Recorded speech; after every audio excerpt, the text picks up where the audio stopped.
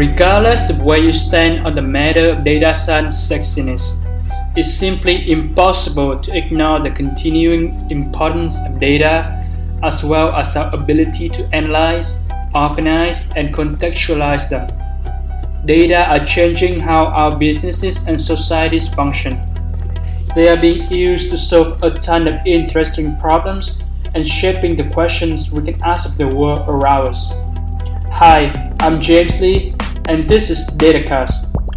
Join me for raw conversations with practitioners from the worlds of AI, machine learning, statistics, and data science.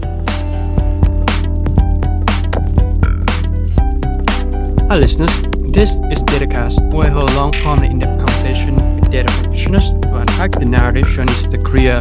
My guest today is Vinoth Chandar, the creator and project member committee chair of the Apache Hudi project, a seasoned distributed system database engineer and a dedicated entrepreneur. During his time at Uber, he created Hudi, which pioneered transactional data lakes as we know them today, as a way to serve unique needs of speed and scale for Uber's massive data platform. He has deep experience with database, distributed system, and data system planet scale, strengthened through his work at Oracle, LinkedIn, Uber, and Confluent. Most recently, Vinoth founded OneHouse, a cloud-native managed Lakehouse to make data lakes easier, faster, and cheaper. So Vinoth, it is my pleasure to have you on the show. Great to be here, and I'm a big fan of your podcast, so it's so awesome to be part of one. Thanks for having me. Absolutely. So I want to start our conversation a little bit all the way back to your educational background.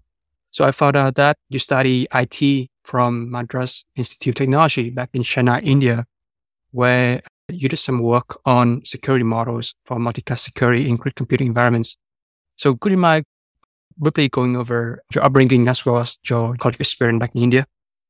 Yeah, wow. This goes like way back, and I deeply appreciate the amount of research you put into your shows, and it clearly shows here. Yeah, my undergrad, it's not a lot of interesting things, just a usual, typical Indian student entering technical engineering school. It was a very good school. Lucky to be part of the Madras Institute of Technology engineering program there. It's called IT, even though it's basically computer science. And this is one of the biggest things I've had to explain. And nobody stopped about my undergrad for a while, so I'm explaining it after a very long time. So IT means something really different in India. Like IT is basically computer science because of all the IT outsourcing companies, the service companies that you see there. So it's practically computer science. This is where I got my first exposure to distributed systems. And back then, this is before Hadoop, right? And if you remember those days, we called it grid computing. And essentially, there were so many awesome projects that were around OpenMosaic. There was a project at Wisconsin or Purdue, I forgot, called Chandar, I think. There are all these like scientific parallel computing, MPP, sort of like things. I got exposed to a lot of them in my fourth senior year there. And I actually started at it from a security angle on, hey, how do you run group video applications or essentially multicast applications on it? But by the end of that year, I was smitten by, oh, this was fun working with distributed systems, computers, talking to each other. We built I think the university's first real-time application clusters. We used OpenMosaic and reimaged a whole bunch of machines that people are happy about for us doing all of those things. Really fun exposures to this. And also, I think another very interesting project that I got the good fortune of working on was with the Indian Space Research Organization. The university designed a student satellite along with that. And I actually got to write the telemetry controller for that. So basically, it was so cool that I wrote this piece of code that would run in our sort of like satellite uplink station. Every day for a few hours, the satellite would be in contact.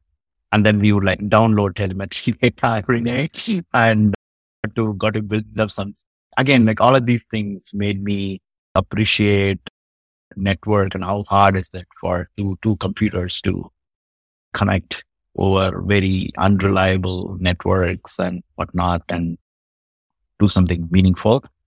That's what I took away from my education, I would say there. Yeah, thanks for sharing that context. How do you get deeper into the domain of distributed system?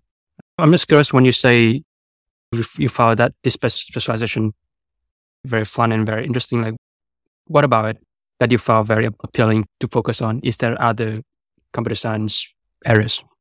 Got it. Yeah, it's a little bit of a weird thing, but I learned to appreciate that failures happen and somehow getting these many computers cooperating with each other in the face of failures was really fascinating to me because, yeah, you can clearly achieve, you can scale out distributed processing. You can do a lot of amazing computing problems can be solved this way, but the infrastructure to make those things happen, a lot of them had to be abstracted here now. A lot of hard problems need to be solved. And there is a lot of logical thinking involved in it. I'm not actually super good. If I have to rate myself, I'm not on the analytical side. Maybe I'm not really great at numbers, but for me also personal level, I think I'm much, much better on the logical thinking, the critical thinking side of things. So for me, it was like a natural draw for me as well. Things like, as we'll probably chat about later, like Paxos, like consensus algorithms, all of those things are like very interesting to me. Absolutely. Yeah. Thanks for talking about the inclination towards logical thinking and appreciation for failure as well. So after you finished your college degree, you moved to the US and you pursue a master's degree in computer science from University of Texas in Austin. And I believe that you also did some research on high bandwidth content distribution and large scale parallel processing with shell pipes. Yeah. How would you describe your overall graduate school experience in Austin? And furthermore, how did you become interested in some of this research area? Yeah. It's a great question. So Austin, obviously a great school in a great city, stellar computer science program.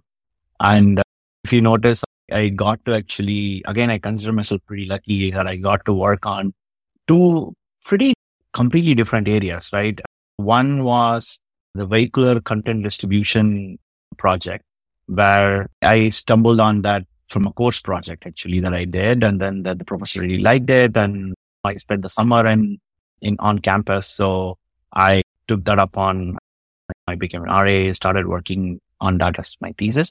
The second one was actually, that was a work that I did with a researcher in Texas Advanced Computing Center. It was really fascinating. Again, with that same undergrad background. Undergrad, we had 200 computers linked to a network and we felt super awesome that you'd done something super amazing. Then I walk into TAC and there is a 8,000 core supercomputer that crunches all the weather reports for, I think, all of the southern states, right? So yeah, and then these researchers running massive MPP programs, parallel. So the fun story there was I landed in UT and I really wanted to work on TAC, and it didn't happen in my first semester there. And I ended up being like persistent, and through the summer I landed this and also a very cool mobile networking project. And I didn't want to choose, so I kept going at it. We ended up producing papers on both. And the thing that they say that you cannot connect the dots in forward and only backwards. The funniest thing was 10 years after that at Uber, I found myself in the same exact position where I was working on very big data processing on one hand and also leading Uber's mobile networking team that was actually working on pretty much the exact same problem, right? That fast moving cars, how can they have reliable network connectivity? That was the core of my thesis at UT. And I ended up actually leading 10 years later, the same two problem areas at Uber in a very similar context, which is again like vehicular content distribution. But yeah, I stumbled. One was my passion. One was my choice. And at the end of UT, I had choices to make. I could go deeper into embedded systems. That was, again, just to paint a picture, this was when there was no iPhone, right? I was writing on Windows Mobile, Windows CE, like all the older platforms for mobile.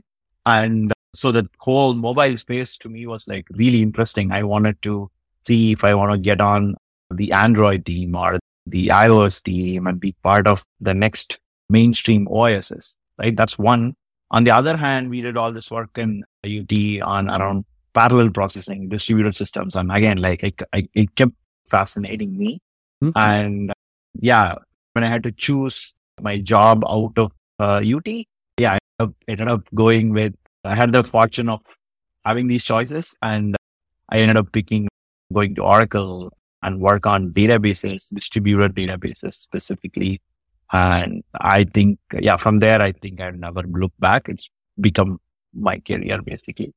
Yeah, actually, thanks for sharing the story in the context of this curiosity that you pursue in grad school. And it's how you just follow some of these interesting areas. You never know how the passion gonna become beneficial later down your career. And it sounds like we talk about some of that and work later on in conversation. But kind of, yeah, like stepping back into that transition when you exiting that job right out of school at Oracle, you spent about 2 years there as a software engineer working on Oracle's database replication engine, high performance computing, and stream processing. What were some of the valuable lessons that you learned from this first gig out of school? Yeah, I had actually worked 6 months before my undergrad and my grad school here but it's 6 months. So I worked on a company called Disha, which is a hedge fund. So working on trading systems, algorithmic trading. And I got to implement some like Paxos style, like consensus algorithms there.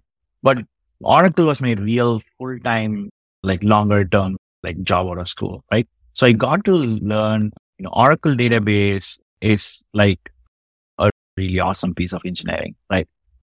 So I got to learn so much in terms of writing production code around testing practices, release management.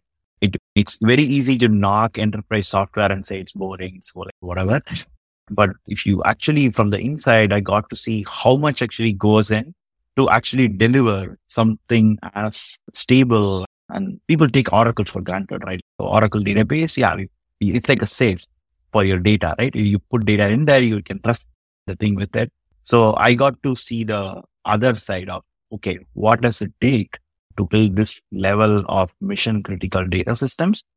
And a little bit of a more side thing is that I got also interesting, I would say, a startup-y kind of like experience, because 2-3 months in, I joined the Oracle Streams team. And then 2 months in, they bought our competitor basically. So for all 3 months, I kept hearing the team talk about a competitor. 3 months in, they bought that competitor, which was Golden Gate. So for us, then I also got into seeing firsthand how at M&A, like how this kind of like things go, navigating like a lot of uncertainty. And this is again like 2009, right? So with the recession and all of those things. So navigating a lot of uncertainty, and also at a personal level. And also when they were merging both systems, there were like lots of performance optimizations, a lot of different like engineering work that came out of that integrations. So so a lot of them were fast paced because of because of the nature of the M&A and all of that. And I got to actually work on also building up how do you deliver impact incrementally? How do you like plan, prioritize more vague, open-ended, complex problems? So I got a good taste for also things like that. It was a pretty interesting experience, not a run-of-the-mill first job, I would say. Yeah, absolutely.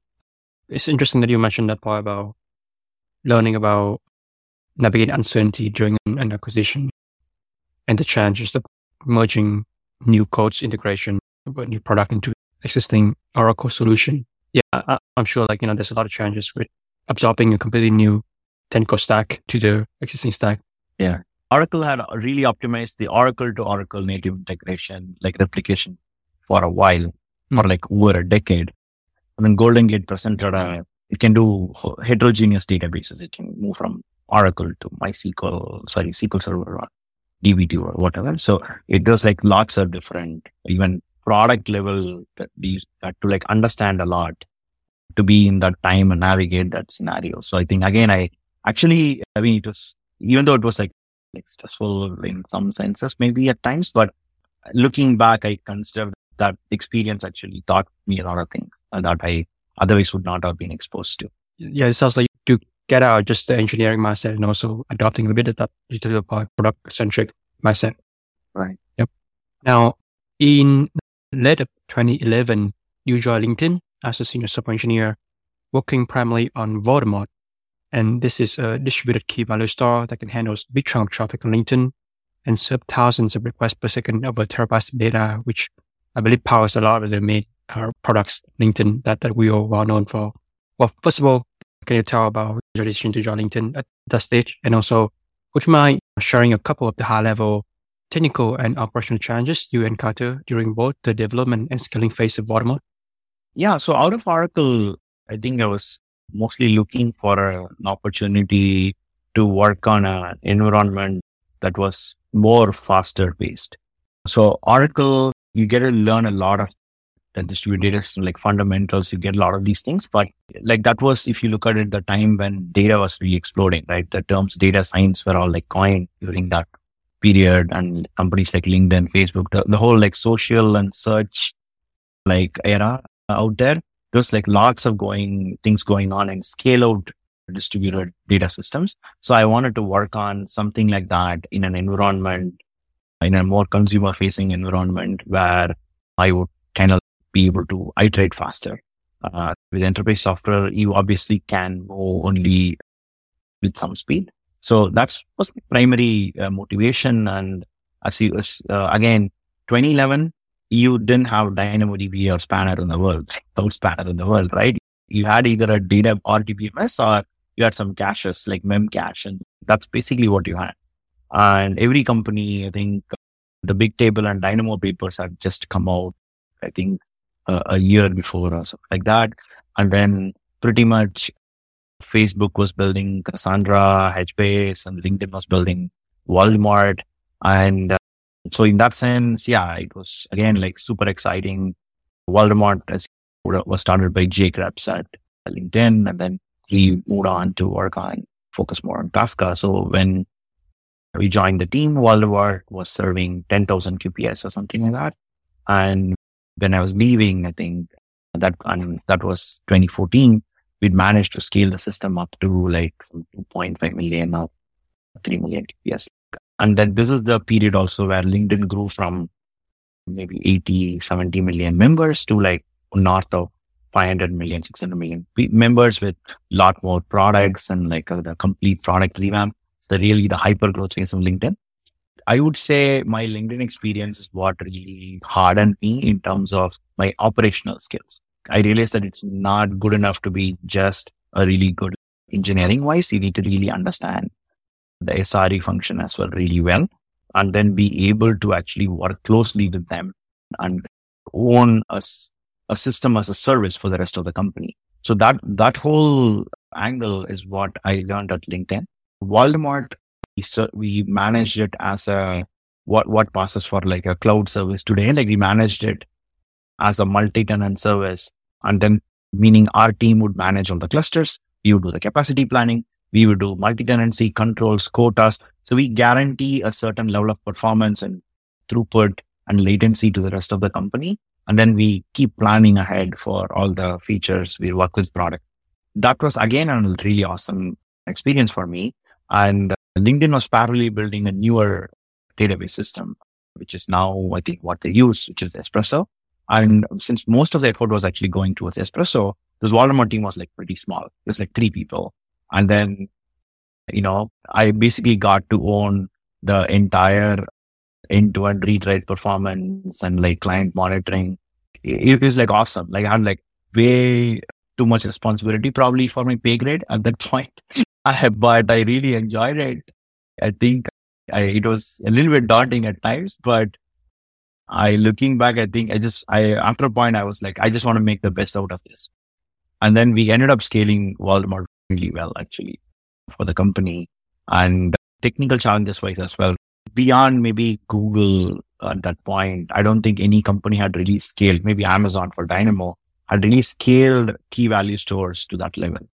LinkedIn, Facebook are all learning to do like how to scale like distributed databases. So that was like really fun. There was, as you can imagine, tons of operational issues. There's so many mistakes I made in production. I was like 2 hours away from like taking down LinkedIn in share, like the new share articles. And I learned I got burned so many times in production. I got so many scars and so many things I learned out of it. Introduction of new technologies, like today, SSDs are everywhere, right? Today, lot of people, backend engineers at least know RocksDB, and then they understand like all these log structured databases. These were all like brand new, not in terms of Level DB had just come out. There was just Berkeley DB if you want to look at embedded databases back then. So all these technology trends, like new storage engines on top of new storage SSD, there are so many new technical things to learn as well. For example, we realized that once you make the disk faster, the bottleneck shifts to CPU and garbage collection, because the SSDs were so fast and all of the code was like fine creating objects till that point, because the spinning disks were very slow, right? Once you throw an SSD in there, your latency goes from tens of milliseconds to like a microsecond. Then your bottleneck is on CPU. So they're like very interesting things that we learned in also that whole like hardware, as the hardware shifted. I consider those 3 years to actually be like when I really learned production, like on how to actually shoulder that responsibility for a company like LinkedIn. Yeah, absolutely. Thanks for talking about the period and these skillings. We're picking up new technologies as well as understanding some of the operational burdens, running production level system. And I was curious what happened with Voldemort after you left, and what's the state of that project? I think there's maybe a few large open source users out there today, but I don't think LinkedIn runs it anymore. I think they migrated it out to that new database system that they were building. For us, I think towards the end of my time there is where I started looking for newer things to fix as well, because Voldemort was in like a really good shape, right? At that point, we either had to add more features to Voldemort beyond the simple key value storage. The simple key value storage, it can do really well. It can give you across all stores, we are able to achieve even at that QPS less than a millisecond P95 and stuff. So we really operated really well. So now you have to either introduce new query types, maybe do range query support, things like that, introduce transactions, or you have to really like extend the database at that point. But LinkedIn had already made the choice to build a newer system. And then there was like a team working on it. So it is pretty much reaching end of life. And that's actually how I was trying to do the private cloud project that we had at LinkedIn, because the idea there was we have managed to run Kafka and Voldemort well here for the company, but the user onboarding experience is not, it's basically wiki pages and Jira tickets. So how can we like build, and there is no elasticity there, right? It's still, you have to file tickets to SRE teams that approve it, that approach. There's like a lot of like manual provisioning, these kind of things. So the idea there was, okay, what does it take to build a public cloud like experience for what it was back then, but for all the LinkedIn data infrastructure services internally? That was the idea. I think it was a pretty good idea, I think, but it didn't, at least we started the project, we built the first version out, but my heart was actually with data infrastructure. I wanted to build the next data system. And then that's where actually I decided to actually leave LinkedIn. Thanks a lot for talking about that experience building the private cloud at LinkedIn. And it sounds like you learned a thing or two about what your interests are, because you mentioned a bit that you want to dive deeper into the database, data architecture direction with your career. After LinkedIn and a brief stint working at Box, you joined Uber in late 2014 as a founding engineer on Uber's data team and architect of Uber's data architecture. Why did you decide to make this career transition? So yeah, like I mentioned, I was looking for the challenge on the data side, and I went to Box actually because they had plans back then to build Google suite or like Office 365, like an entire suite of real-time collaborative apps. If you notice, they have a Box Notes project. So I joined that team. And then the idea was, we'll build a new database backend, like a real-time collaborative block-based editor, like what with Notion today, right? So I was pretty excited to go work on operational transforms, build like a real-time or a Firebase database backend to power all these different apps. I thought this would be like a cool project. The cloud service like Box mixed the best of both worlds, right? It had the operational aspects of it. I can iterate faster on a managed service, but it was also selling that to real customers, not just internal customers like LinkedIn, but also selling it like software over the wire to companies out there. And it was like super exciting for me there. But unfortunately, I think the company decided to not fund that project in that way. That to this date, they only have Box Notes. And since that project was scraped and pretty much like that took a lot of the original scope that I was planning to change my edition there. And then I started interviewing again. I wanted to get back the distributed data infrastructure kind of space. That's where I thought I belonged. Incidentally, I knew about Uber, but I was actually interviewing with Snapchat and I was and then for my interview, they gave me like a Uber coupon to take a ride from the airport they were in Venice Beach in LA.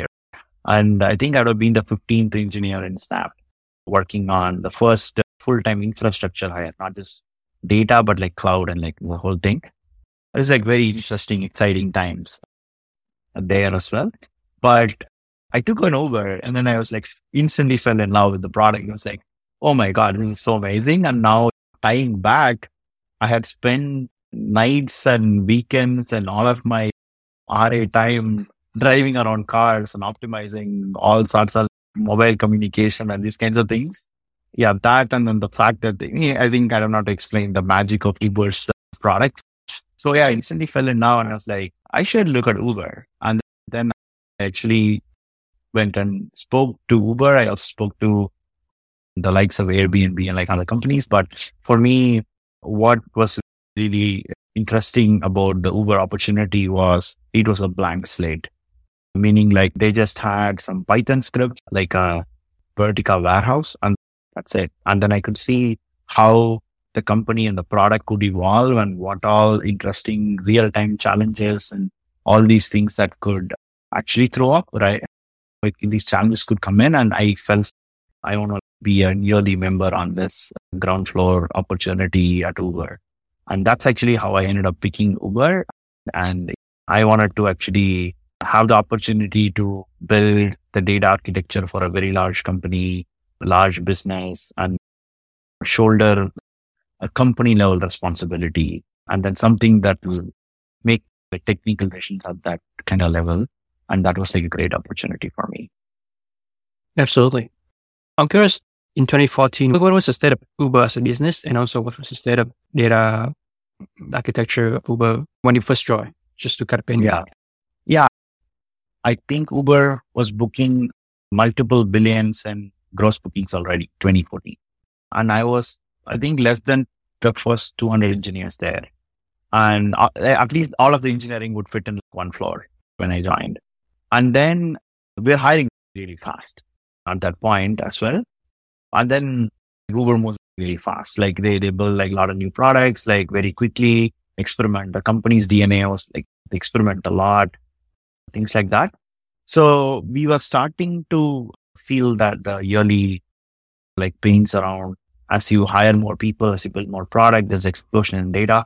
All of that was beginning to be there. The data team was, I think, before I joined, there were 3 people before me, and 2 of them are working on this ETL system, which was Python, celery queues, stuff like that to run ETLs on like Vertica basically. And then we put out dashboards, and then people can query the warehouse or they can build some basic dashboards. That's basically where things were. I think, and just the interesting thing to understand is Uber is unlike LinkedIn. Like they're very different. At LinkedIn, A lot of the data challenges when we are around, because LinkedIn builds all these recommended products and things like that. A lot of the users were actually engineers for data. And then you had a smaller set of like analysts who would like optimize for sales, and LinkedIn end of the day is like a very large enterprise business as well, right? Not just other ads. And it's a very like unique company in that sense. But Uber had a lot of people who are running cities, and they're not like technical at all, right? They're like super smart. That's not what I mean, but they're very entrepreneurial. They can run with things. They would learn SQL and actually write SQL on the warehouse directly. But as you can imagine, writing like performance SQL on a warehouse is not like an easy thing. So we had to actually the data team had to be this buffer between all the engineers who are building products, producing data, and all the operations folks who are consuming the data and making sense of what's going on. And Uber would, as like the strategy was optimize city by city, right? Hyper local would run like local campaigns specific to each city. And that was like very unique. And then it meant that we had to build data as a product within the company. I know like it gets talked about it a lot. We didn't call it all this back then, but like we had to build as if we are building to an external audience of end users within the company. And the infrastructure was nowhere like close to where we wanted to be, right? Because all we could do was store data in a warehouse. So my first year there was pretty much doing all the basic things right. Introduce, upgrade our Kafka versions, introduce like database change capture, make log event collection very reliable, scale Kafka across multiple data centers. And Uber, like even then we wanted to run on Uber entered China. So we were running in 4 data centers there, 4 in the US. We were running 8 data centers. And then we had to now deal with like DR. How do you merge data from every place consistently? All kinds of like issues early on. So we designed the first 1.5 years was just designing these things. And we got to a state where, okay, people could do stream processing using Flink, or I think back in the day it was like Samza or something. And you could, there's a basic Hadoop cluster with some Hive tables, and you could run Spark. This is Spark 1.3, by the way, like it's very old. Everything was just coming up, right? Mm-hmm. And we actually managed to scale it to a point where, okay, we could store a lot of data on the Hadoop cluster, and then we would ETL something into Vertica, which will actually give us the performance for reporting. And then all the other use cases would stay there. We managed to make it work, I would say, and actually arrest this problem. We also focused a lot on the productizing part that I talked about, which is building the equivalent of schema registry in-house at Uber. There is a very easy way. As a Uber engineer, you show up, you go write a schema for the data that you want to produce, punch a button, the Kafka topics, the tables all get created for you, data is flowing in, and we build all these services that can now manage those tables. You don't have to come and hand you a bunch of things. So we really built a layer of abstraction between the engineers and the end product, the city ops people, and they could just have conversations at the high level and not be dealing with ad hoc data requests and like debugging queries together or things like that. So that's like what the first 1.5 years at Uber looked like. Yeah, absolutely. Thanks for painting that the picture. You're serving as a layer between the data producer and data consumer. Like that abstraction allowed them to communicate better. So it sounds like you started Uber with a blank slate and really doing the basic thing in the first year, and then the evolution happening as the requests become more impactful. Based on your experience building data infrastructure at Uber, in 2016, I came across this article you wrote on O'Reilly. Yeah. Talking about, you basically argue that there's a need to add more incremental processing primitives to existing Hadoop technologies. And this is related to the part that you mentioned your answer about some of the early technologies Uber used for stream processing and sort of to trying out new primitives, right? Yeah. Could you mind unpacking some of the most relevant takeaway from that? Yeah. So I think after we reached like some sort of state of the art, okay, this is what everybody was implementing, but we'd actually managed to do it in a way to where we can get really good streaming data latencies till the Hadoop cluster. And that's where we faced a lot of kind of impedance mismatch. So as you can see, I have worked already on batch data systems, if you will, where they're doing like a lot of massively parallel data processing, as well as in Oracle and with LinkedIn, I already gotten exposed a lot to stream processing as well. And with Voldemort, I already, I've seen like pieces of all these problems before.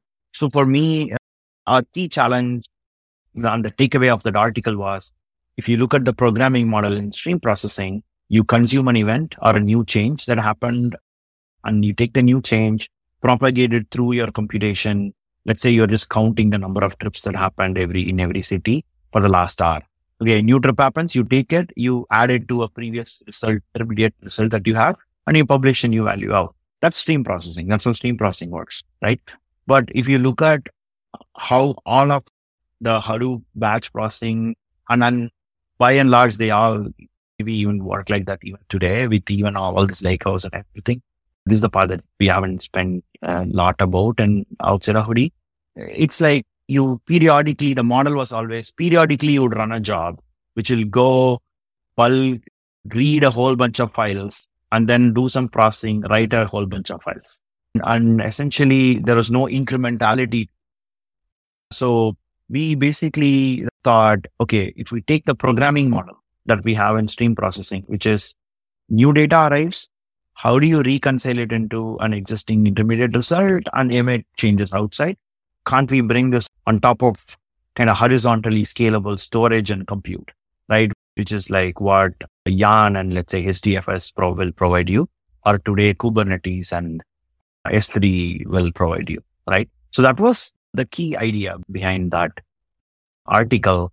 And we called it incremental data processing to differentiate from stream processing, right? Because in stream processing, there's something continuously running and it's continuously streaming something, right? Here, the idea would be that you would still run on-demand horizontal compute, but they would run far more frequently and far more incrementally, where let's say every 5 minutes, a job would wake up and then it would go process new trips in the last 5 minutes and then update them onto the trips table. Exactly like how the Oracle to Oracle or Golden Gate replication would work. You would replicate trips from here and then that's streaming. It'll keep applying it as it happens. But for analytics, it like we felt by doing this kind of like still sticking to this kind of like a mini batch kind of model, we get a lot of efficiency because we can write data in columnar formats, which improves query performance a lot. I actually thought you don't get many problems in computer science or in databases where you get to reduce costs and also make things faster. Usually in databases, you throw money at it to make it go faster, right? In this scenario, the existing old school batch processing was so naive and like very rudimentary and unoptimized that we could actually just incrementalize all of it. And we are actually able to save millions and millions of dollars for the business, right?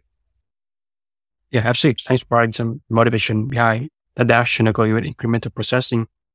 In that same article, you also have a section on some of the challenges with incremental processing and trade-off between completeness and latency. There's a shipping mindset. And most important is there's a lot of primitives for incremental processing. And to fulfill the vision from that article, you came across this talk that you gave at Lakehouse back in 2017 about later it's renamed like Hoodie within you. Yeah. And this is an open source incremental processing framework built Uber to enable faster data for petabyte scale and data analytics. So continuing on the thread that you just mentioned from your previous answer, can you go over the initial design and implementation of Hoodie across the Hadoop ecosystem at Uber? Yeah. So just taking off of what we were talking about, I think we distilled all of that, just 3 things that probably we need to build. Essentially, we wanted to build the ability to transactionally update or like actually mutate data in tables, right? This would be very similar to what stream processing state stores would do. If you look at Flink or Spark Streaming, all of them have state stores where you can take a new record and then like incrementally apply update, right? So we had to build that, and also the ability to emit the change for downstream processing, which is change streams and change capture. So we essentially started designing Hoodie as a database abstraction. So this is basically, we thought this is a database problem. We take HDFS and we build a transactional database layer on top.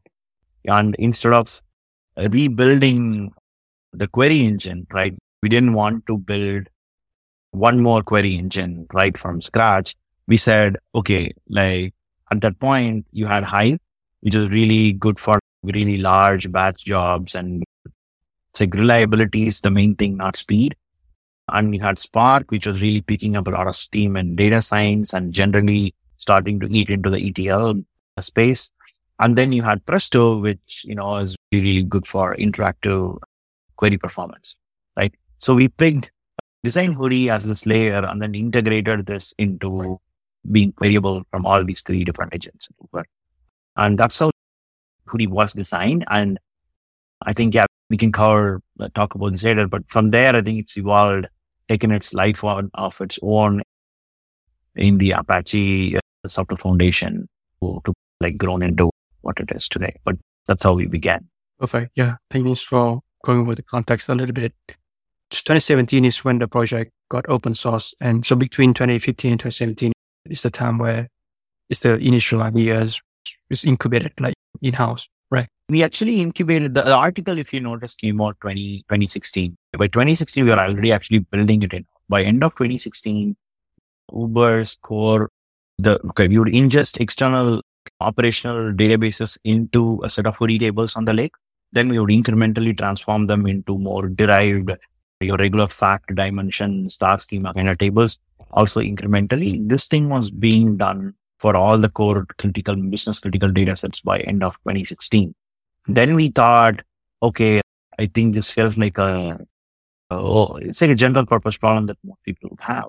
And then we like sourced the project very early 2017 so that we can start building it out more in open source. And we had used till that point, we had used so much software from Apache Software Foundation to build out like Kafka and Parquet and Spark and whatnot. So we wanted to also give back to open source. So that was why we open sourced it very early on that time. Yeah. So it was open source in Uber in 2017, and eventually Hoodie was incubated into the Apache Software Foundation in 2019. Now, my question is twofold. First, could you mind walking through the evolution of Hoodie throughout this period, building in public? And second of all, what lesson have you learned about establishing standards for open source dev projects? Yeah, it's an interesting question. So actually, I would love to tell you that 2017 open source, everybody instantly got it. That was not the case actually. So when we originally did that, and we had a lot of these internal conversations inside Uber as well, because like Hadoop and like people had gotten used to immutability on the lake. And then when we said, okay, you can now update things, it wasn't like really, if you read the Crossing the Chasm book, like they talk about the visionaries and how it grows. We actually had mostly the visionaries in 2017.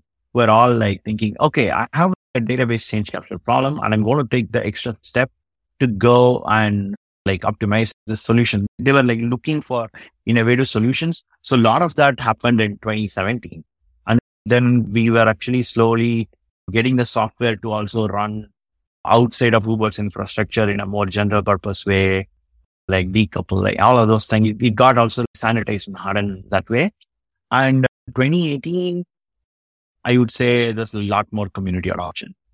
The thing became a lot more generally usable. Things grew to a point where in 2019, people felt like, okay, wait, this is like a storage system and we want neutral governance for the project because like if we adopt this, we're going to put all of our company's data into this thing. So that's when we realized, okay, the right place for this is the Apache Software Foundation, where there are like strict norms and rules and like a lot of existing established practices to ensure projects are governed in a kind of like a vendor neutral or in a fair, inclusive way. it was a journey about the incubation itself. And in terms of standards, I think, it's a very interesting question. What we realized actually was that when we implemented this, I mentioned that, for example, that we integrated into 3 engines, right? So what we saw was there wasn't really like a good standard API or anything that all of these engines would support. Then you can be like, go change that one thing and they all recognize a new table. It wasn't there, right? Today, I think the situation is slightly like better, but even today, there is no real standard per se. Each engine has their, like, they have better APIs, individual APIs, but that is the other thing that SQL language level, even there is like more standardization now than what this was before. But beyond that, everything is pretty like non-standard. And then everything is like a more, that's where we felt. And we tried to that end, it's not a problem that we can solve by ourselves, right? We'd happily participate in any standardization effort. But to that end, what we've done in Hoodie, as we build it, we try to actually take this integration pain out of the users.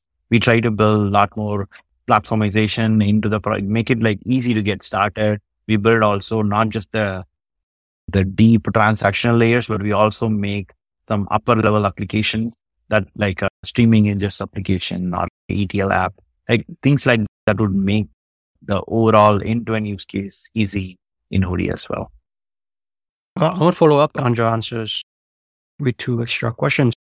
So the first part about the idea of crossing the chasm from the Uber to eventually got into the Apache Software Foundation. You mentioned, how do you try to keep it like vendor neutral?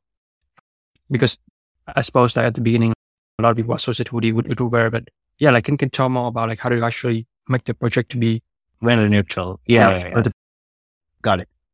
Even today, if you generally look at the governance structure for Apache, I don't think we do anything very special. Like a lot of this credit should go to the ASF. There is like governance in place where there's a project management committee and there's like a PMC chair. The PMC chair reports to the board. And if let's say, for example, somebody thinks a particular cloud vendor is getting preferential treatment or something like that, then they can actually go and raise it up with the board and we are answerable. And the software, the licensing, all of that is owned by the software foundation, not by any individuals. And there are lots of cases of even individuals and PMC members being asked to leave if they violate the code of conduct. So Apache is like pretty strict in enforcing these kinds of things. So there is that, right?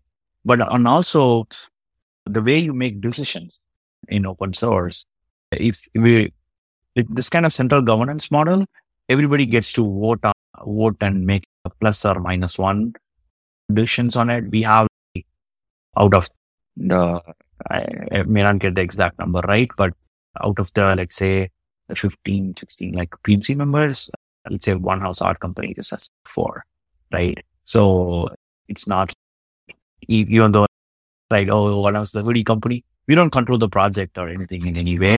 There are PMC members from other cloud providers, other large technology companies out there. So we can't go there. As an example, we can't just go and make a code change. And let's say we can't go and reject another PR just because we are commercializing that exact functionality in our product. And then we want to like not have it in open source, and this kind of thing won't pass muster.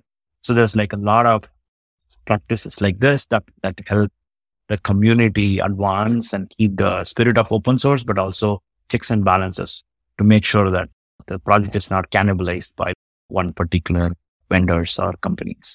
Yeah, thanks for talking about that governance structure and to make sure that the project stay vendor neutral.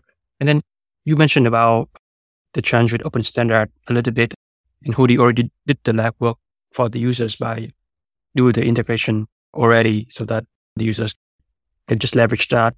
Just looking a little bit into your big picture of open source standard, like what do you hope to have in that space? Was there any other project that you think doing good job, or was any best practices that you think can make open standard with more reality? So I would say there are some good projects in the data space. For example, the Open Lineage project tries to define a more standard open protocol for lineage, because if you look at data lineage, what happens is many parts of the company can adopt like different systems, but the thing is only useful if you have lineage holistically, right? So there are efforts like that, and open telemetry is a great one, right? As you know, from like, it's not in the analytics space, but it's still in the like the data collection sort of like ecosystem. I feel again, so my background also, I've also been like on the back end OLTP side of things, not just on analytics. I always felt like, let's say JVM, right? JVM is a standard, correct? Like it's a standard. So many vendors can implement the same standard. That's what standards are supposed to be. I think in the data line, I've seen that standard being loosely used to refer to, oh, I'm a popular project, right? Like, for example, like Kafka is a very popular, like a really popular PubSub system, right? But it's not per se the standard, right? So it's the most popular implementation, and maybe the Kafka protocol could be standardized. So I don't see a lot of like standardization efforts that way. Like looking inward to, let's say, Hoodie, and now I wish, let's say, okay, pre-Hoodie, right now there is like Hoodie, Delta Lake, and Iceberg, and like the three projects like in similar spaces with very deep technical differentiations maybe, but similar-ish. Certainly some parts are similar. You know, if you look at it, they all serve metadata, like it's all done in different ways. Before the transactional, like all of this, we had Hive, which everybody knocks on, but it wasn't really a standard, but there's something there where it clearly provided an abstraction between writing data and then you can read that table, correct? I wish like when people talk through standards, this visual thinking and all, like maybe, but people actually talk about standards and separate, not use it in a marketing sense and be like, oh, I have the de facto standard for something. That I think causes a lot of fragmentation, in my opinion. Just to take you through this mix, right? There are three, let's say, storage systems, and now you need to integrate this with, some 5 engines, and then each of these things support a snapshot query, like a time travel query, a incremental query, like 3-4 query types. If you just explore this matrix out, these are the number of combinations that people have, right, to deal with. With Hive, there was 1 query and 5 engines, and that's basically it. You're like 5 things. Now you have 50 things in some sense. So looking back, maybe even like critiquing myself, I think maybe we could have done more to make things more standardized. But that's basically why I think, in a nutshell, I feel the standardization efforts, there's some healthy ones, but there isn't enough of that standardization in the data space as much as you find on the backend side. Any framework can speak REST, right? REST is, some things are standard. They can all talk to each other in some common language. That is in there. Yeah. Thanks for walking through the question of open standards. So throughout your 4.5 years at Uber, you also have scaled engineering processes and honed operational excellence across various areas of engineering to ultimately keep Uber available and reliable while engineering grew from 200 to more than 4,000. So what were some of the valuable leadership lessons that you absorbed during this period? Yeah, Uber was a really fun experience. And I think I realized that there is a lot more to like engineering leadership as well, purely as even from just an IC role. Yeah, I think the biggest thing, we were able to translate a lot of operational best practices, like and keeping, and not just to keep like uptime and availability and everything, also to keep your team happy and sustainable practices. Like during big call, don't deploy code on a Friday, not big changes, like leave things alone for the weekend, and don't leave if there's a lot of people like vacation time or whatever, don't deploy, right? Just do a code freeze. There are like plenty of kind of operational aspects that we translated and implemented it at scale, and also tons of like execution lessons for me. This was my first time driving projects and large initiatives that span many teams, right? I had to write roadmaps for that kind of affected like 100 engineers that scale. Being cognizant about also like understanding how to even scope those. You can't make it per vague, like, but also you need to make it ambitious enough. You're like balancing all of that was like really valuable.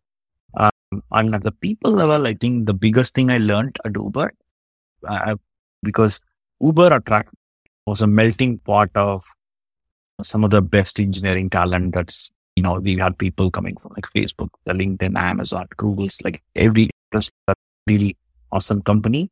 But across all of them, one thing I saw was that it basically boils down to people. Like people really need to think that their projects are step up for them, and they need to like sport that attitude. And I saw folks who did that really succeeded, while some people with even like really great track record, like they've done like amazing things in the past, but like some of them, they were approaching Uber as a continuation of where they were before, and didn't realize that this is a new mountain that they need to start climbing from the ground up. And some of them didn't do well as well as they could have. So I also got a lot of lessons to not take people can grow, place trust in people to grow, and also for myself not to be complacent. If I do one project well, doesn't really mean that I'll do the succeed in that. Right? I learned that by watching. Thanks a lot for going over some of that lessons you learned at Uber on both from a technical side as well as some of the operational and people level lesson. And I'm sure this valuable leadership lesson can serve you a lot in your current role, your new startup. We'll talk about later on in your conversation. But before talking about the Hoodie project in detail, I want to talk about your big period working at Confluent as a principal engineer on the KSQL DB project, which makes it easy to create event streaming application. Yeah, would you mind kind of explaining some of the, the motivation to first join Confluent and also working on this project and just high level design of it? Yeah. Got it. Yeah. So joining Confluent, I think mostly was a creation. A lot of the LinkedIn crew, Confluent, we work very closely during our time at LinkedIn. So we can talk about it a little bit more. At that time, I'd actually wanted to start like some company, or at least like work full time on Hoodie.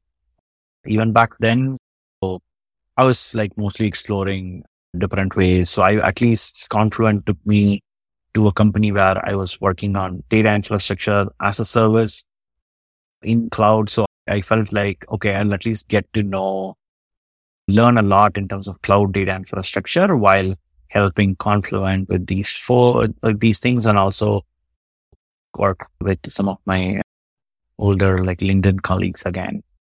That's how Confluent happened. And I landed right on the KSQL team. And KSQL was an already existing project. And essentially that was a SQL project where essentially you write SQL and it will translate into streaming SQL pipelines. But the idea with KSQL DB was, which is having seen the streaming data architectures for the last 4 years. And most of these ideas should be directly credited to Jay. And the thing is, there's a lot of complexity in the architecture, right? Typically, you need to run like a stream processing applications and then marry it with an external sync and then get like an application built end to end. Like, let's say you are detecting fraud. You would usually do some computation to score, let's say, transactions for fraud score, and you would then need to serve it out into another database so that you can build an application where, let's say, customer service reps or somebody looks at these transactions and they can flag them and they can score them, look at them more. That's how a typical fraud application pipeline looks like, right? The idea with KSQL was, okay, what if we build one system that can actually do all of this. It understands streaming data as a first-class citizen and can also now unlock like very interactive and these kind of like real-time OLTP applications that you build. And to that end, essentially we rebranded the project and introduced a lot of database features in KSQL. Like, for example, serving it with like initially, the initial version, it was behaving more like a key value store. So it reported on range queries. So basically some NoSQL kind of store where you can write, and then you could do all of this in SQL. You could write a SQL to define your computation. Then you could write SQL to query the data. And then just one system packaged together. That was the main basic idea behind KSQL. And I think we called it a streaming database. And now I think with Materialize and also Flink, there's a lot of similar efforts around this at Flink. There's actually like a technology category right now around this. Yeah, this sounds like you'll be able to expand your knowledge about the whole streaming data application system just by working at Confluent and be at the forefront of this technology. And I think like there's a long way to go. It's still greenfield in my opinion, where by and large, if you look at microservice architectures today, they use a queue like Kafka or Pulsar or RabbitMQ or something like that and marry it with another database, correct? And then most of the applications are built like that, where your microservice has its own database, its own set of tables, and then it will notify another service through these queues. So the streaming database idea is how can you abstract a queue and a database into a single system and like reduce complexity in your microservice. So that is the North Star, and there's like lots of work to be done to get to that part. Perfect. Yeah. And I think that's also might be relevant to my next question, which tie that expand up like even streaming that way with some of your current work with Hoodie throughout this whole period after even leaving Uber and spend time at Confluent, you continue be part of the Apache Hoodie project as a PMC and working on it. In July 2021, you wrote this very in-depth article articulating the vision for Apache Hoodie and describing it as a streaming data lake platform built around a database kernel. Can you elaborate on this notion of the streaming data lake platform? Yeah, so it's a great question. If you look at it, like initially when we covered even the motivations for data processing and everything, right? So what we are really trying to do was build the streaming programming model, which is to do everything more incrementally, consume new input, compute new output incrementally with the batch data infrastructure, which is tables living on top of data lake storage in cloud or HDFS on-prem, being accessible to all these different lake engines like Spark, Presto, like Hive, like Trino and whatnot. So I think Hoodie still makes a lot of design choices across the board towards just enabling this like the higher level programming model. When we initially built Hoodie, we called it a transactional data lake. So that is talking about it at the storage level, what Hoodie provides. It's like the technical capabilities, it provides transactions for you. It acts like a database for you on the lake. But what we want to build and we've built a ton of them already, are lots of platform components on top of this like core transactional layer. And end to end, you'll be able to build these incremental or like this kind of like streaming, what we call the streaming data lake. For example, if you look at the Hoodie stack that we put out in the same article, right? It goes like layer by layer and explains this. So at the lowest layer, you have cloud, like lake storage and like open file formats like Parquet, H-File, ORC, Avro, what have you. And what Hoodie really provides is the transaction layer on top. So it provides a way for you to organize your data and tracks schema versions. It tracks partitioning. It has a lot of metadata around what are your file lists, like what file listings and things to scale access to this table. What is like the table format layer, if you will. Essentially, encode every information about a table in a very scalable, accessible way, right? But beyond that, we already provide advanced concurrency control mechanisms. At this point, some 7 or 8 indexing mechanisms so that you can quickly update the data, right? Because that's so key to the incremental programming model. And then we are also building out server components, like going back to the same analogy, right? Like a state store, a RocksDB, or any embeddable state store in stream processing would have some kind of cache to accelerate the merge process and all of that, right? So we're building like a caching service. We're building a meta server. All these like platform components are also built, and together they are the database layer, as we will. It supports a lot of readers and writers in standard SQL or programmatic interfaces. We define keys, all different kinds of like queries and like writers are supported. And then we also have a whole bunch of what we call platform services on top, which is streaming ingestion. Like there's a single command that you can run where you can point at a S3 bucket or a Kafka topic or a database, and you run that, and then you will get query tables built for you, right? So this is the platformizing part of the technology as well. So we've not just built the core, the database kernel to do all this like one stuff, but we want to unlock the upper level use cases.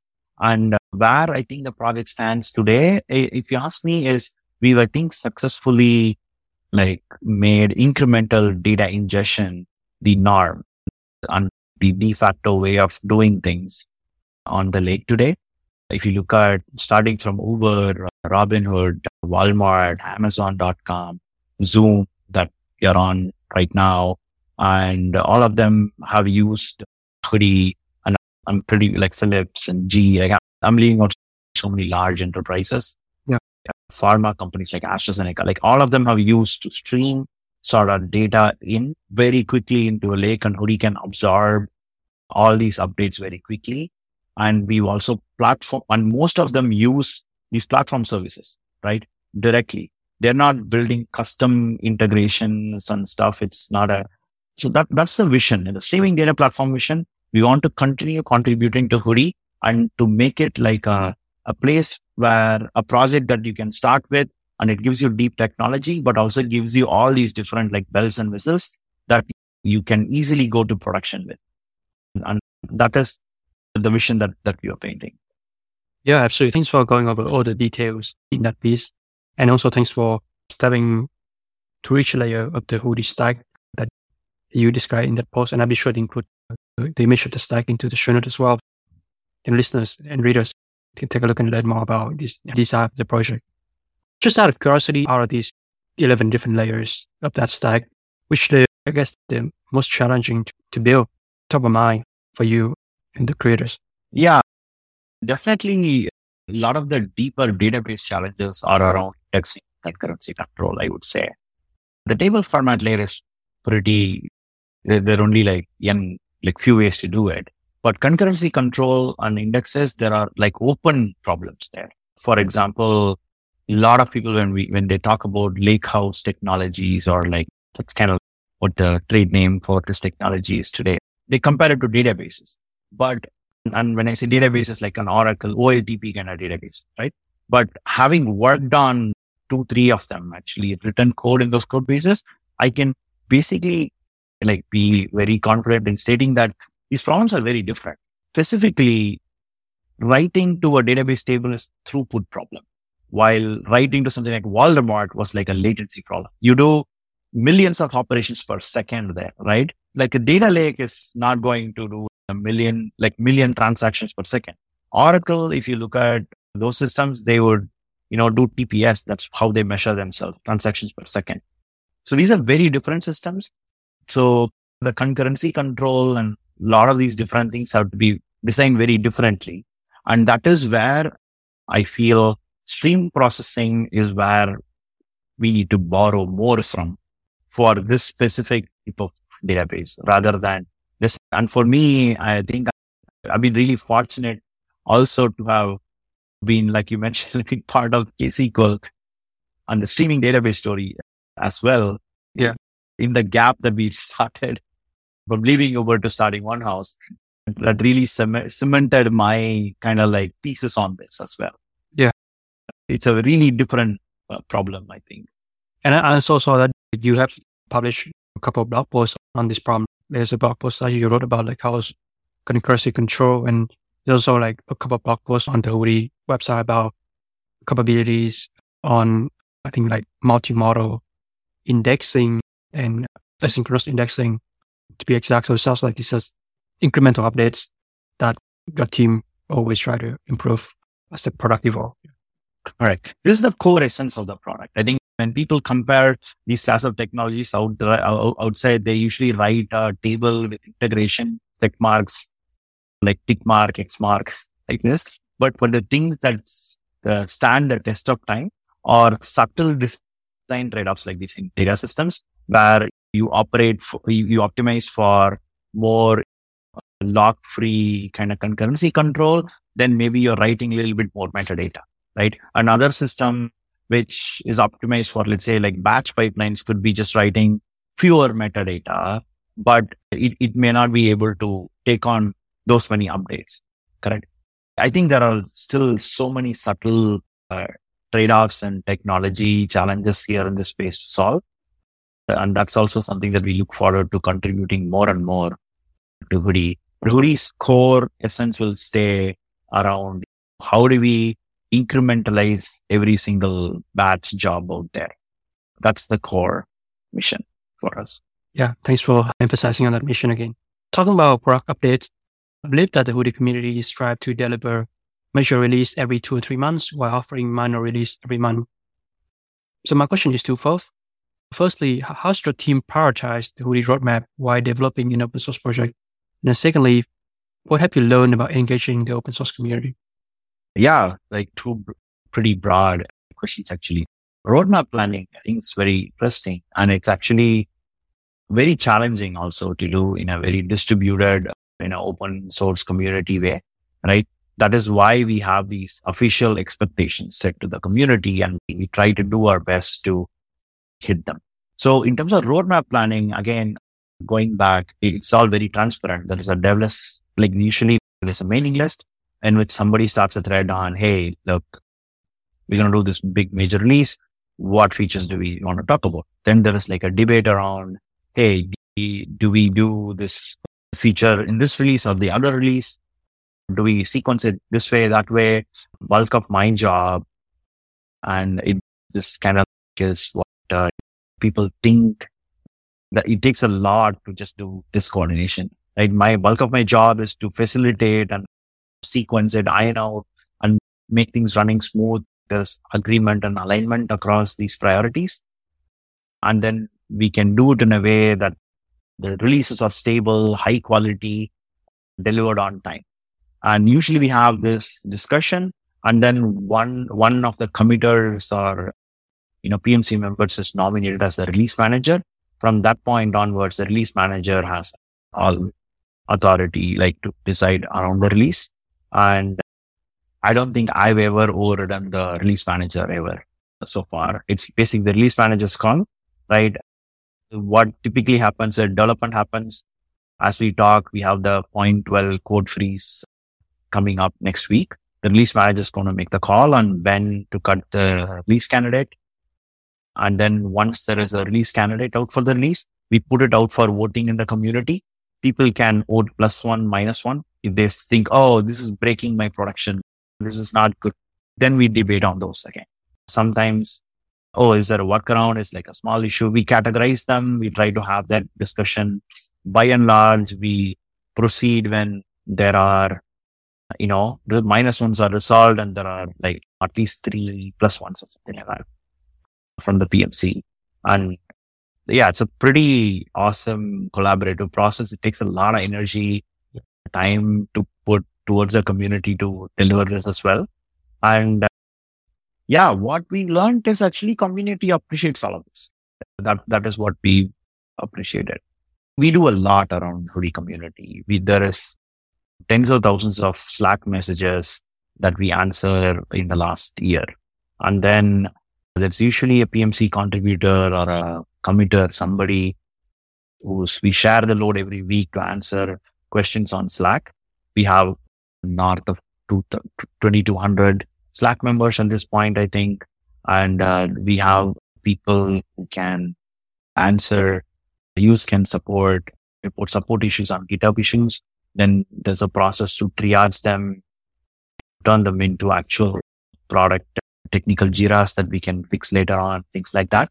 We've seen that a lot of times we get data engineers who are really good with SQL and Spark and Python and like cranking out data pipelines, but not necessarily with a lot of deeper database knowledge. So we try to also spend a lot of time in certain like cases, provide suggestions. We try to maintain a good fact that people can understand questions like, hey, I want good update performance. This is my workload pattern. What do we do? We try to keep it generally useful for everybody. Yeah, that sounds like a lot of work, just interacting with these communities frequently. I believe that there's also community calls where people can host office hours to question. Correct. The weekly office hours as well. And then we have a lot of support channels to this. And so far, we're not like, for us, one house, we're not, this is all like, that's the main thing. That like, we still want to keep Hoodie open. The community shouldn't see a lot of different changes. We're still keeping it. Yeah. So a great transition. So let's take up your engineering hat and put on your founder hat.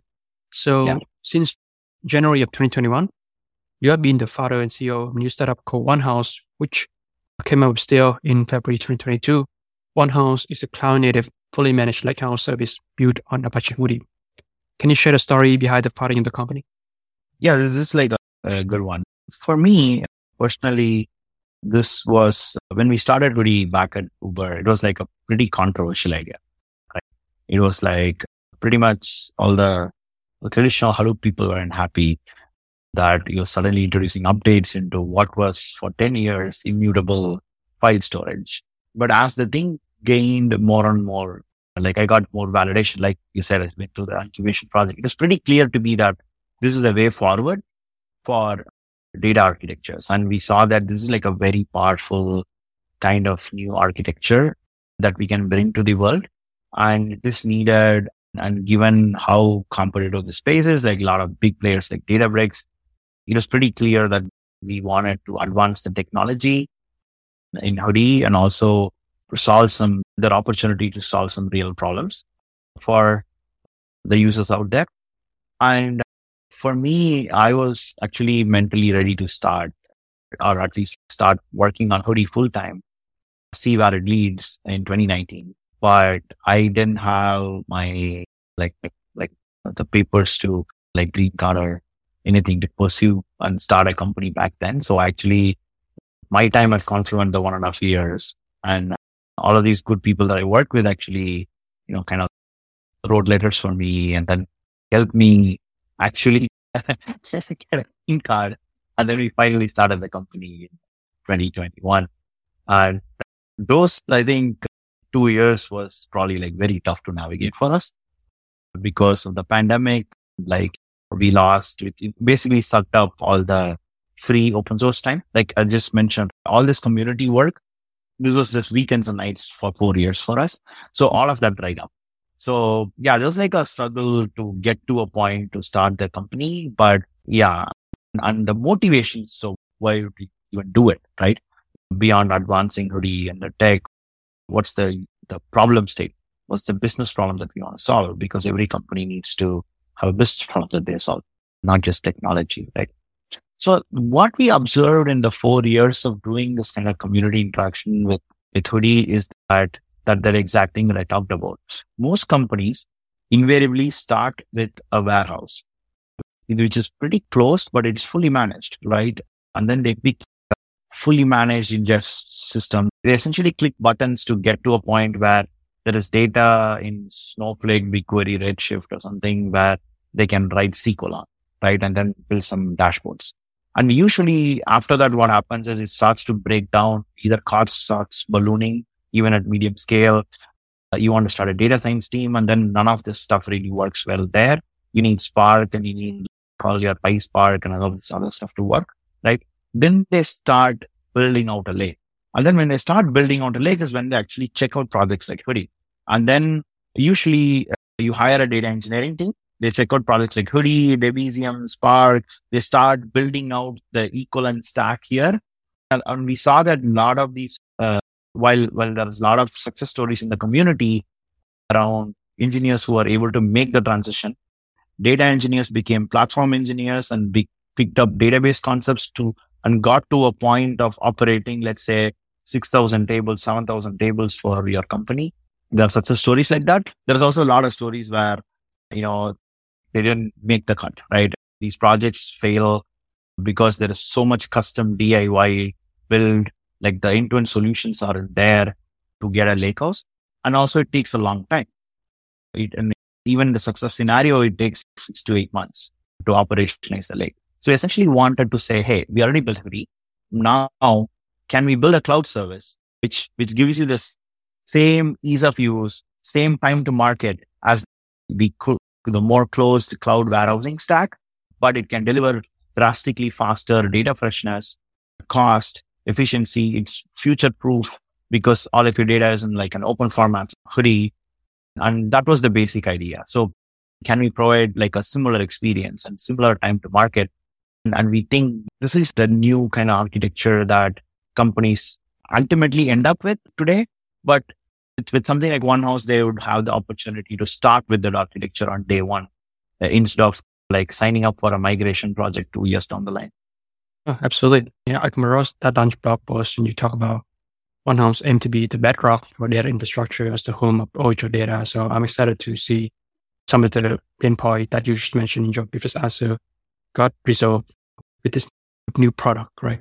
Enable continuous data delivery, automate data infrastructure, and to help companies unlock saving at scale.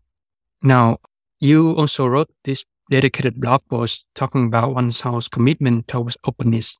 So can you share about very briefly the plans for OneHouse to continue contributing to the Hoodie community in a meaningful way?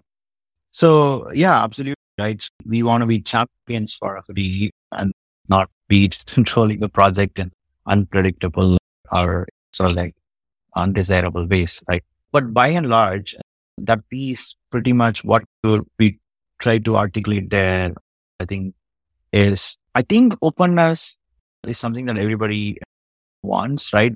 But today, without OneHouse, it comes at a cost of you need to trade off either more cost for openness, either in terms of more engineers that you need to hire for DIY solutions or like a higher turnaround time for your projects.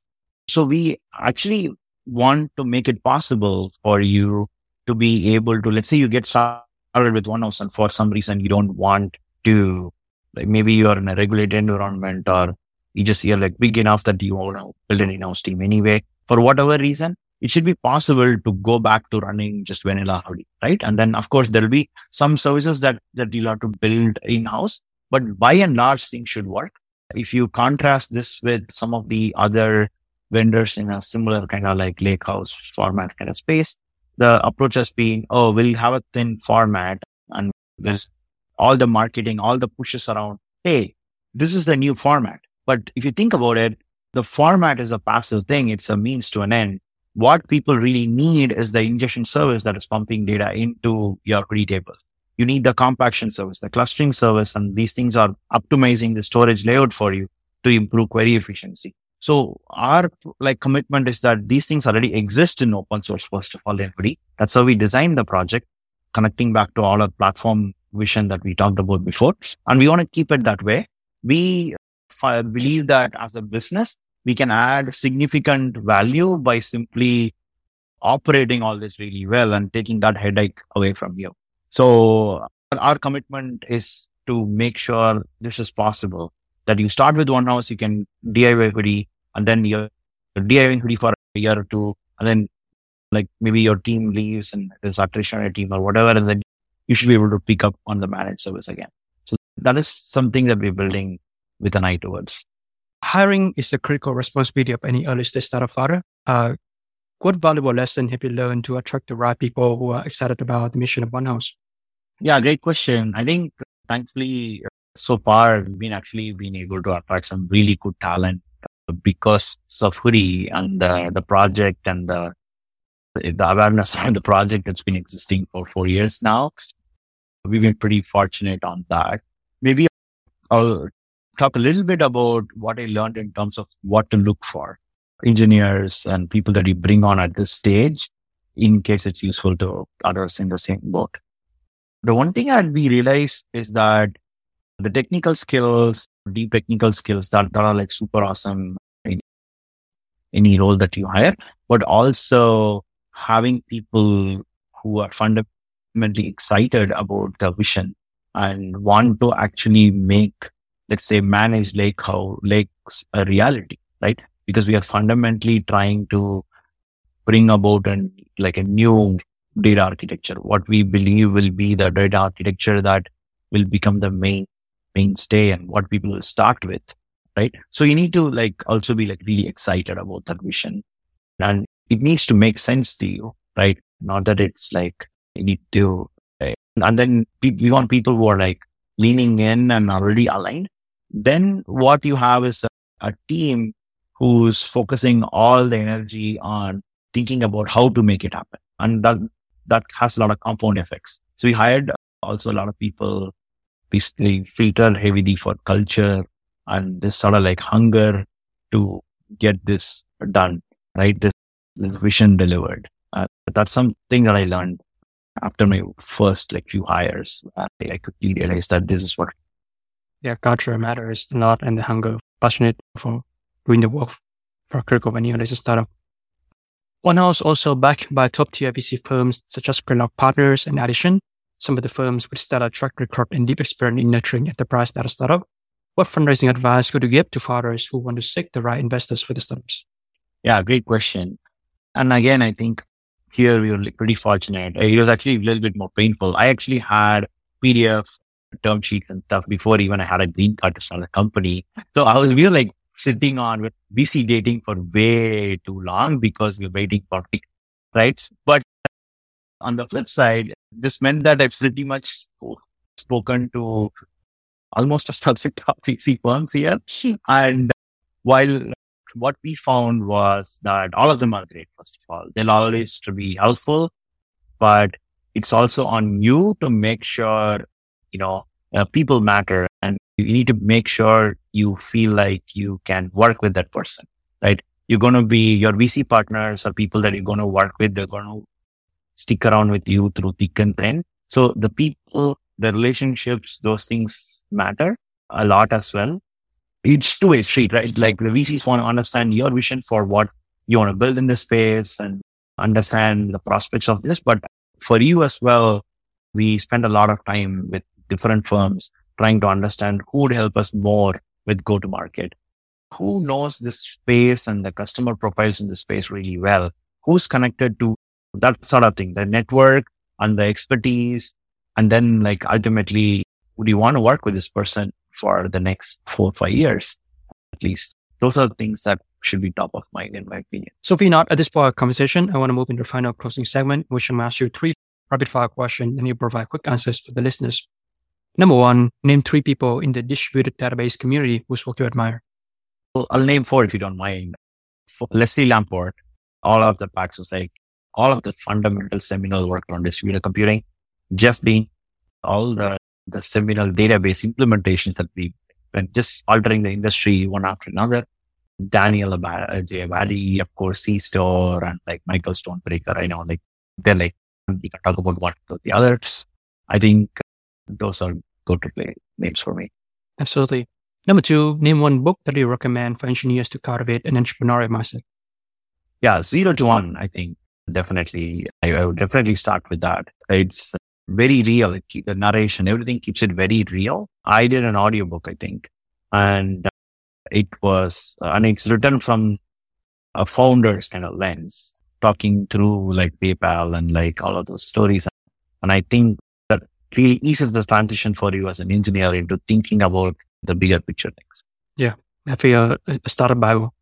And then finally, imagine that you send out a single tweet to all the early stage data infrastructure engineers on Twitter. What could you tweet about? Yeah, I would just encourage everybody to read all the seminal papers in the space.